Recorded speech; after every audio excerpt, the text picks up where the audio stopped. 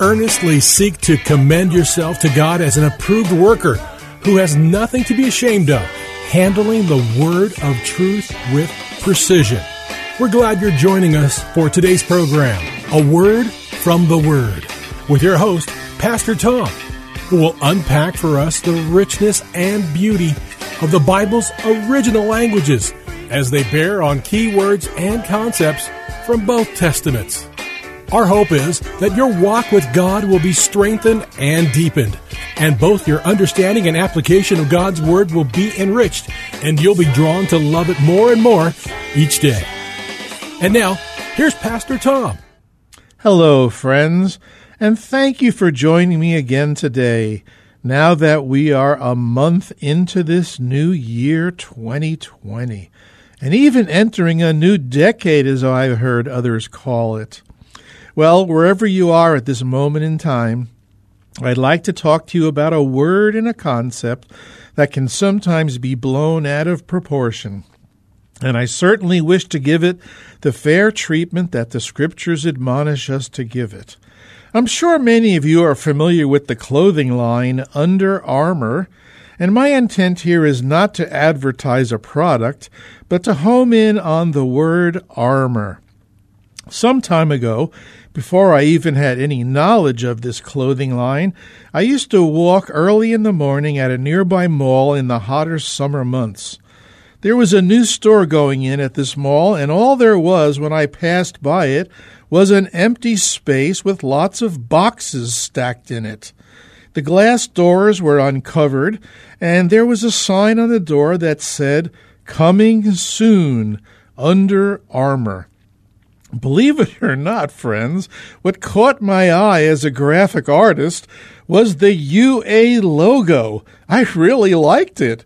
Well, the remainder of my walk was occupied with me asking myself this question: am I Under Armour?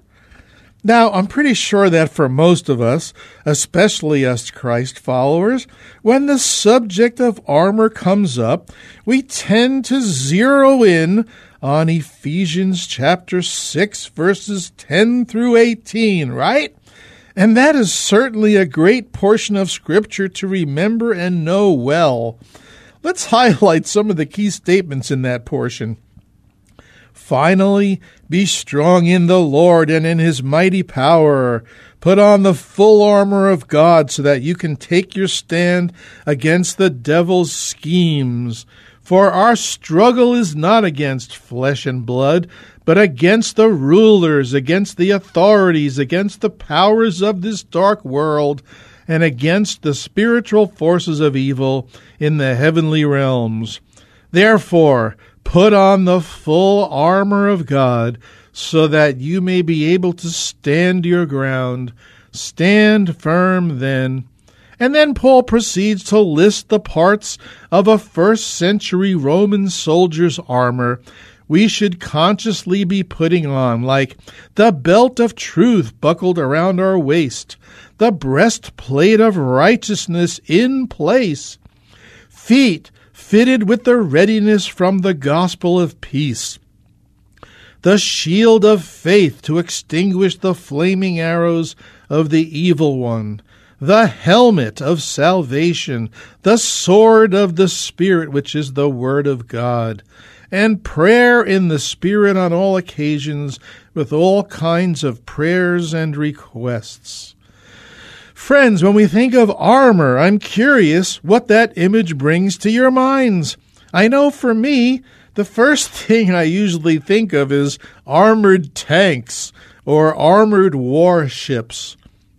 Perhaps with the aid of movies, you may think of a coat of mail, body armor, bulletproof vests, maybe even a suit of armor, or an armadillo with its protective shell. Now, I'm almost positive that with Ephesians 6, 10 through 18 taking center stage in our minds, it is likely we might not even consider pointing to 1 Corinthians 16, verses 13 and 14. But these are the two verses I'd like to home in on today. They say, Be on your guard. Stand firm in the faith. Be courageous. Be strong. Let all that you do be done in love. Just 2 short verses, 5 short phrases, but they do pack a wallop. Today, my friends, today, my brothers and sisters, I'm here to tell you that I had a moment of awakening, a moment of spiritual illumination as I investigated the background and the language of these 2 verses. You see, I discovered that in these 2 verses, there are actually 4 admonitions that are crafted in military language. And these 4 admonitions are styled after military commands, as if addressed to soldiers. Now, I want us to observe that even though these 2 verses contain 5 phrases, only 4 are styled after military commands. The 5th phrase begins with let in verse 14. So here we see that the 5th phrase is intentionally appealing to our wills, or the volitional side of our decision-making process. And since this 5th and final phrase is an appeal to let love be the motivation for all that we do in life, I'm going to say to the brothers listening out there today, we are permitted to retain our man card. In other words, we don't have to surrender our man card, because the love that is being described here is agape love.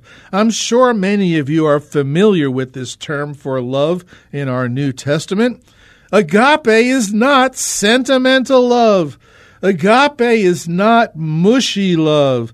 Agape isn't even romantic love, and it's not even friendship love. Well, if it's not any of these, you might be saying, then what kind of love is it? I'm going to tell you right up front that it's a foreign love, one we have to learn and get used to using. It's one that we don't automatically get when we're born. It's one that we don't even automatically possess when we're in love. That's eros love. It's one we don't even normally live out in our families. That's storge love. It's not even the one that we get in its fullness for free when we become Christians. Ouch! Agape love, friends, is referred to as one of the fruit of the Spirit in Galatians 5:22. Calling these character qualities fruit assumes they will start out as a seed and then grow to maturity or to the fullness of what that particular fruit, flower, plant, or tree should become. In 1 Thessalonians, Paul commends this fledgling body for their labor of love in his introductory compliments in chapter 1, verse 3. Then later in chapter 4, verses 9 and 10, referring to this agape love again, he exhorts the Thessalonian believers to excel still more. This should give us all hope. I know it does me. Then again in 2 Thessalonians chapter 1, verse 3, Paul's introductory commendations speak about the Thessalonians' agape love towards one another in this way: we ought always to give thanks to God for you, brethren, as is only fitting, because the love of each one of you toward one another grows even greater.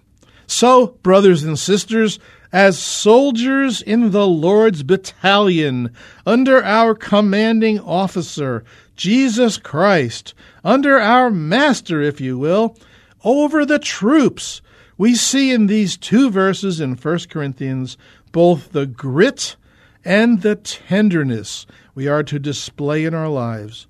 The grit of battling for the kingdom of God and against all opposing forces, and at the same time displaying Jesus' tender love towards sinners, and on top of that, tenderly loving our brothers and sisters in the Christian community, the local and universal body of Christ.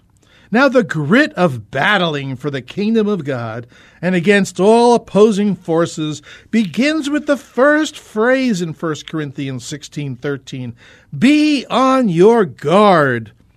The New Testament Greek here simply says, "watch," but this single word has a wonderfully expressive range of meanings, all which can be applied here in this initial admonition. Just listen to some various translations that express this range. Be watchful.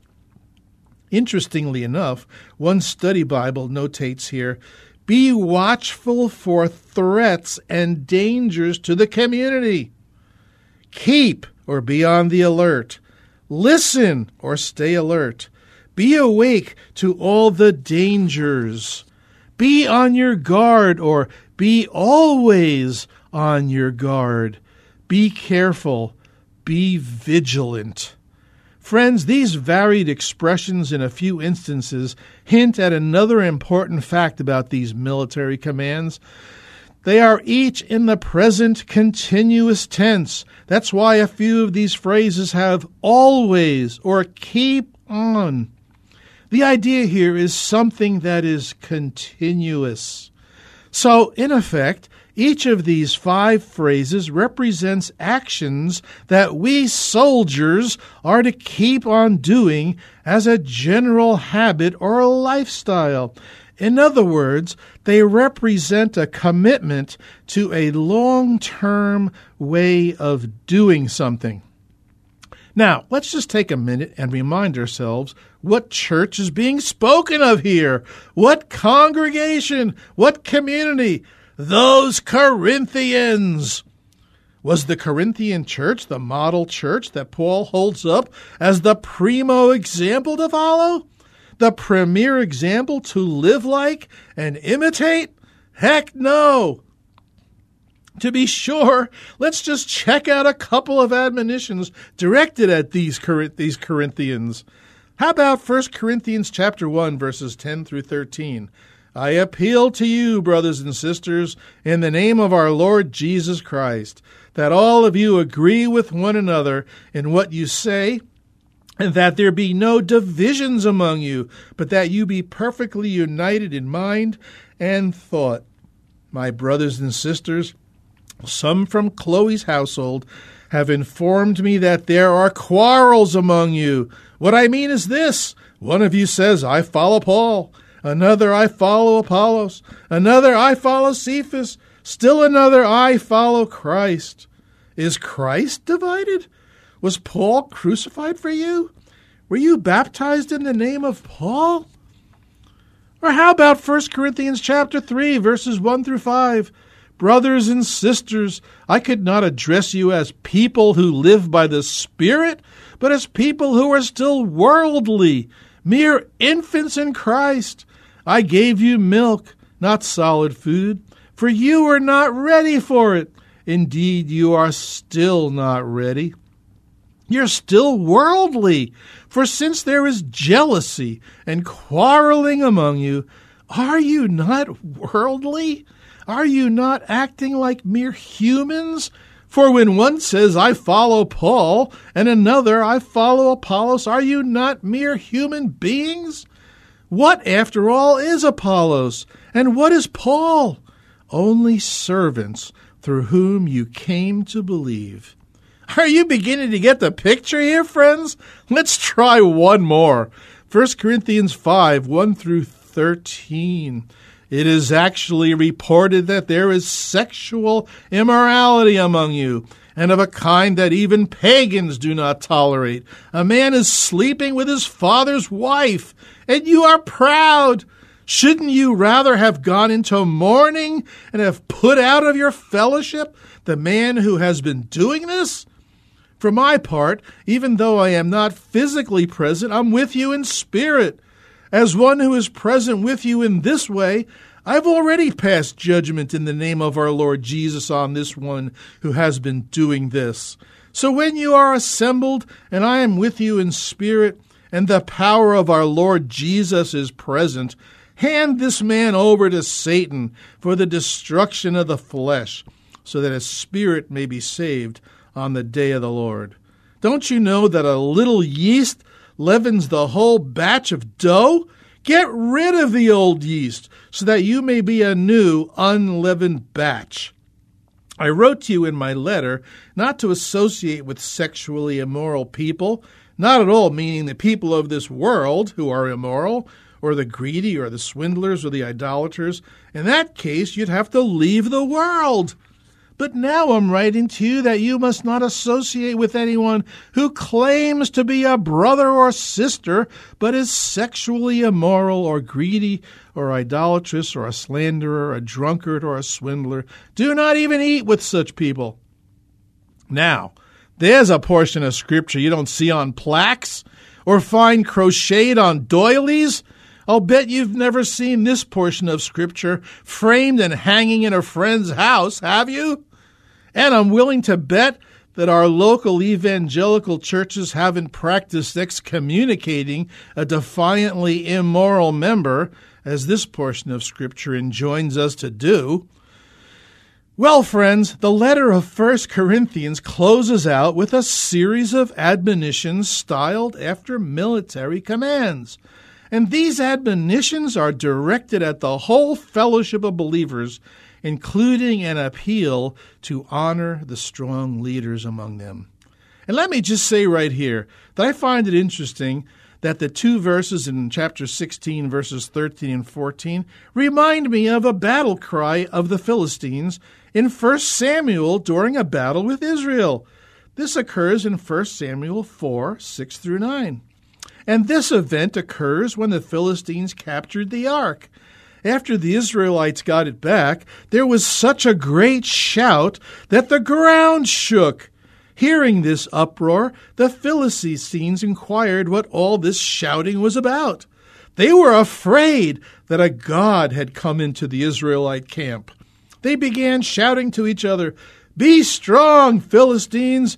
Be men and fight!" So, friends, while the Corinthian community was waiting on Paul's next visit, they were exhorted to be on guard, be watchful, be on the alert, be vigilant.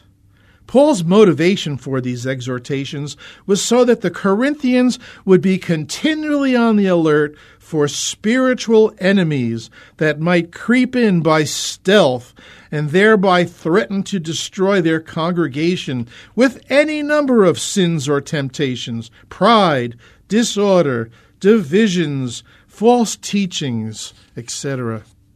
This is why, immediately after be on your guard, Paul says, stand firm or fast in the faith.